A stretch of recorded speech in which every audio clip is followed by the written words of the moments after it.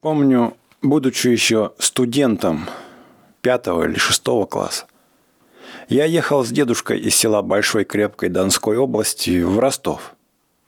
День был августовский, знойный, томительно скучный. От жара и сухого горячего ветра, гнавшего нам навстречу облака пыли, слипались глаза, сохло во рту. Не хотелось ни глядеть, ни говорить, ни думать. И когда дремавший возница ЧЕХОВ Карпо, замахиваясь на лошадь, хлестал меня кнутом по фуражке, я даже не протестовал. Не издавал ни звука, и только очнувшись от полусна, уныло и кротко поглядывал вдаль, не видать ли сквозь пыль там деревни. Кормить лошадей остановились мы в большом армянском селе Бахчисалах у знакомого дедушки богатого армянина. Никогда в жизни я не видел ничего карикатурнее этого человека. Представьте себе маленькую стриженную головку с густыми, низко нависшими бровями, с птичьим носом, с длинными седыми усами и широким ртом, из которого торчит длинный черешневый чубук. Головка эта неумело приклеена к тощему и горбатому туловищу, одетому в фантастический костюм, в какую-то куцую красную куртку и в широкие ярко-голубые шаровары. Ходила эта фигура, расставив ноги и шаркая туфлями, говорила, не унимая изо рта чубука, а держала себя с чисто армянским достоинством, не улыбалась, пучила глаза и старалась обращать на своих гостей вообще как можно меньше внимания. В комнатах армянина не было ни ветра, ни пыли, но было так же неприятно, душно и скучно, как в степи и по дороге.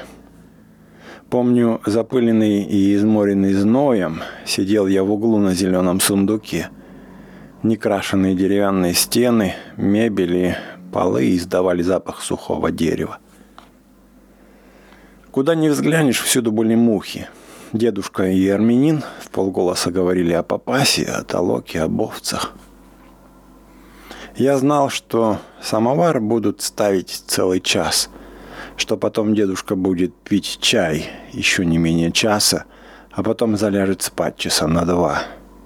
Что у меня есть сейчас минут 20, после которого опять будет жара, пыль и тряски дороги. Я слушал бормотание 2 голосов, и мне начинало казаться, что армянина, шкаф с посудой, мухи, окна, которые бьет горячее солнце, я вижу давным-давно и перестану их видеть в очень далеком будущем. И мной овладевала ненависть к степи, к солнцу и к мухам. Хохлушка в платке внесла поднос с посудой, а потом самовар. Армянин не спеша вышел в сени и крикнул: «Маша, ступай наливай чай, где ты есть, Маша». Послышались торопливые шаги. И вдруг в комнату вошла девушка лет 16 в простом ситцевом платье и в белом платочке. Моя посуду и наливая чай, она стояла ко мне спиной, и я заметил только, что она была тонка в талии, боса, и что маленькие голые пятки прикрывались низко опущенными панталонами. Хозяин пригласил меня пить чай. Садясь за стол, я взглянул в лицо девушки, подававшей мне стакан, и вдруг почувствовал, что точно ветер пробежал по моей душе и даже сдунул с нее все впечатления дня с их скукой и пылью. Я увидел обворожительные черты прекраснейшего из лиц, какие когда-либо встречались мне наяву, чудились во сне. Передо мной стояла красавица, и я понял это с первого взгляда, как понимаю, молнию. Я готов клясться, что Маша, или как звал ее отец Маша, была настоящая красавица, но доказать этого не умею. Иногда бывает, что облака в беспорядке толпятся на горизонте и в солнце, прячась за них, красят их и небо во всевозможные цвета, в багряный, оранжевый, золотой, лиловый, грязно-розовый. Одно облако похоже на монаха, другое на рыбу, а третье на турка в чалме. Зарево охватило треть неба, блестит в церковном кресте и в стеклах господского дома, отсвечивает в реке и лужах, дрожит на деревьях. Далеко-далеко на фоне зари летит куда-то ночевать стая диких уток. И подпасок, гонящий коров, и землемер, едущий в бричке через плотину, и гуляющие господа – все глядят на закат, и все до одного находят, что он страшно красив, но никто не знает и не скажет, в чем тут красота. Не я один находил, что армяночка красива. Мой дедушка, 80-летний старик, человек крутой и равнодушный к женщинам и красотам природы, целую минуту ласково глядел на Машу и спросил: «Это ваша дочка, Авет Назарыч?» «Дочка, это дочка», — ответил хозяин. «Хорошая барышня», — похвалил дедушка. Красоту армяночки художник назвал бы классической и строгой. Это была именно та красота, созерцание которой, Бог весть откуда, вселяет в вас уверенность, что вы видите черты правильные, что волосы, глаза, нос, рот, шея, грудь и все движения молодого тела слились вместе в один цельный гармонический аккорд, в котором природа не ошиблась ни на одну малейшую черту. Вам кажется почему-то, что у идеально красивой женщины должен быть именно такой нос, как у Маши, прямой и с небольшой горбинкой. Такие большие темные глаза и такие же длинные ресницы и такой же томный взгляд, что ее черные кудрявые волосы и брови также идут к нежному белому цвету лба и щек, как зеленый камыш к тихой речке.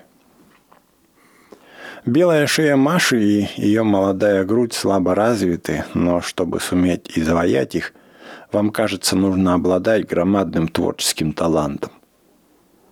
Глядите вы, и мало-помалу вам приходит желание сказать Маше что-нибудь необыкновенно приятное, искреннее, красивое, такое же красивое, как она сама. Сначала мне было обидно и стыдно, что Маша не обращает на меня никакого внимания и смотрит все время вниз. Какой-то особый воздух, казалось мне, счастливый и гордый, отделял ее от меня и ревниво заслонял от моих взглядов. Это от того, думал я, что я весь в пыли, загорел, и от того, что я еще мальчик. Но потом я мало-помалу забыл о себе самом и весь отдался ощущению красоты. Я уж не помнил о степной скуке, о пыли, не слышал жужжания мух, не понимал вкуса чая и только чувствовал, что через стол от меня стоит красивая девушка. Ощущал я красоту как-то странно. Ни желание, ни восторг и ни наслаждение возбуждала во мне Маша, а тяжелую, хотя и приятную грусть. Эта грусть была неопределенная и смутная, как сон. Почему-то мне было жаль и себя, и дедушку, и армянина. И было во мне такое чувство, как будто мы потеряли что-то важное и нужное для жизни, чего уж больше никогда не найдем. Дедушка тоже сгрустнул. Он уже не говорил об овцах, а молчал и задумчиво глядел на Машу. После чаю дедушка лег спать, а я вышел из дому и сел на крылечке. Дом, как и все дома в Бахчисалах, стоял на припеке. Не было ни деревьев, ни навесов, ни теней. Большой двор армянина, поросший лебедой и калачиком, несмотря на сильный зной, был оживлен и полон веселья. За одним из невысоких плетней, там и сям пересекавших большой двор, происходила молодьба. Вокруг столба, вбитого в самую середку гумна, запряженного в ряд и образуя один длинный радиус, бегали 12 лошадей. Возле ходил хохол в длинной жилетке и в широких шароварах, хлопал бичом и кричал таким тоном, как будто хотел подразнить лошадей и похвастать своей властью над ними. «Да, окаянные, нет на вас холеры, боитесь?» Лошади, гнедые и белые, пеги, не понимая, зачем это заставляют их кружить на одном месте и мять пшеничную солому, бегали неохотно, точно через силу, и обиженно махали хвостами. Из-под их копыт ветер поднимал целые облака золотистой половы и уносил ее далеко через плетень. Около высоких свежих скирд копошились бабы с граблями и двигались арбы, а за скирдами в другом дворе бегала вокруг столба другая дюжина таких же лошадей, и такой же хохол хлопал бичом и насмехался над лошадями. Ступени, на которых я сидел, были горячи. На жидких перильцах и на оконных рамах кое-где выступил от жары древесный клей. Под ступеньками и под ставнями в полосках тени жались друг к другу красные козявки. Солнце пекло мне голову и грудь, и даже спину, но я не замечал этого и только чувствовал, как сзади меня в сенях и в комнатах стучали по дощатому полу босые ноги. Убрав чайную посуду, Маша пробежала по ступеням, пахнув на меня ветром, и как птица полетела к небольшой закопченной пристройке, должно быть, кухне, откуда шел запах жареной баранины и слышался сердитый армянский говор. Она исчезла в темной двери, и вместо ее на пороге показалась старая сгорбленная армянка с красным лицом в зеленых шароварах. Старуха сердилась и кого-то бранила. Скоро на пороге показалась Маша, покрасневшая от кухонного жара и с большим черным хлебом на плече. Красиво изгибаясь под тяжестью, она побежала через двор к гумну, шмыгнула через плетень и, окунувшись в облако золотистой половы, скрылась за арбами. Хохол, подгонявший лошадей, опустил бич, умолк и минуту молча глядел в сторону арб. А потом, когда армяночка опять мелькнула около лошадей и перескочила через плетень, он проводил ее глазами и крикнул на лошадей таким тоном, как будто был очень огорчен: «Да чтоб вам пропасть, нечистая сила!» И все время потом слышал я, не переставая, шаги ее босых ног и видел, как она с серьезным озабоченным лицом носилась по двору. Пробегала она то по ступеням, обдавая меня ветром, то в кухню, то на гумно, то за ворота, и я едва успевал поворачивать голову, чтобы следить за ней.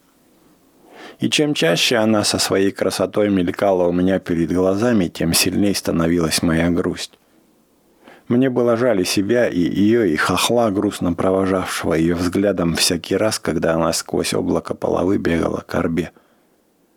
Была ли это у меня зависть к ее красоте, или я жалел, что эта девочка не моя и никогда не будет моей, и что я для нее чужой, или смутно чувствовал я, что ее редкая красота случайна, не нужна, и как все на земле недолговечно, или, может быть, моя грусть была тем особенным чувством, которое возбуждается в человеке созерцанием настоящей красоты, Бог его знает. 3 часа ожидания прошли незаметно. Мне казалось, не успел я наглядеться на Машу, как Карпо съездил к реке, выкупал лошадь и уже стал запрягать. Мокрая лошадь фыркала от удовольствия и стучала копытами по оглоблям. Карпо кричал на нее назад. Потом проснулся дедушка. Маша со скрипом отворила нам ворота, мы сели на дрожки и выехали со двора. Ехали мы молча, точно сердились друг на друга. Когда часа через 2 или 3 вдали показались Ростов и Нахичевань, Карпо, все время молчавший, быстро оглянулся и сказал: «Славная у армяшки девка», и сильно хлестнул по лошади.